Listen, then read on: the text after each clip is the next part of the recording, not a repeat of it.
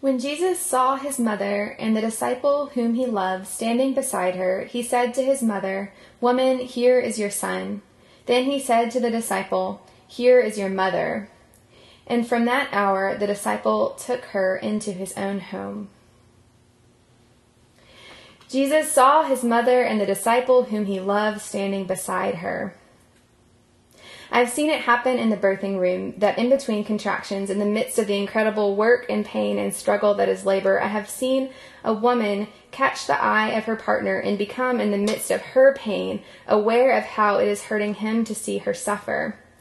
I have seen a woman in acute bodily distress reach out to comfort someone who suffers with her.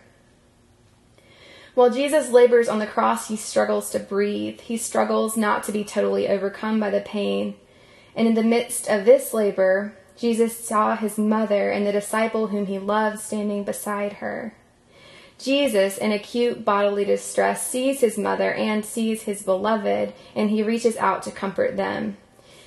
He said to his mother, "Woman, here is your son."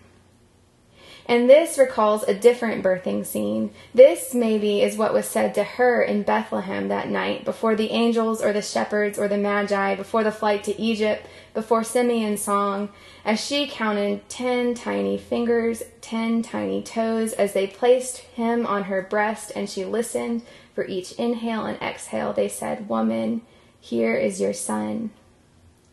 "Woman, here is your son." Count the wounds on his hands and his feet. Watch his chest rise and fall in agony breathing. Does Mary's heart still glorify the Lord? Is there any rejoicing left in her now? How at the foot of the cross are the lowly lifted up? How many different ways can Mary's heart break?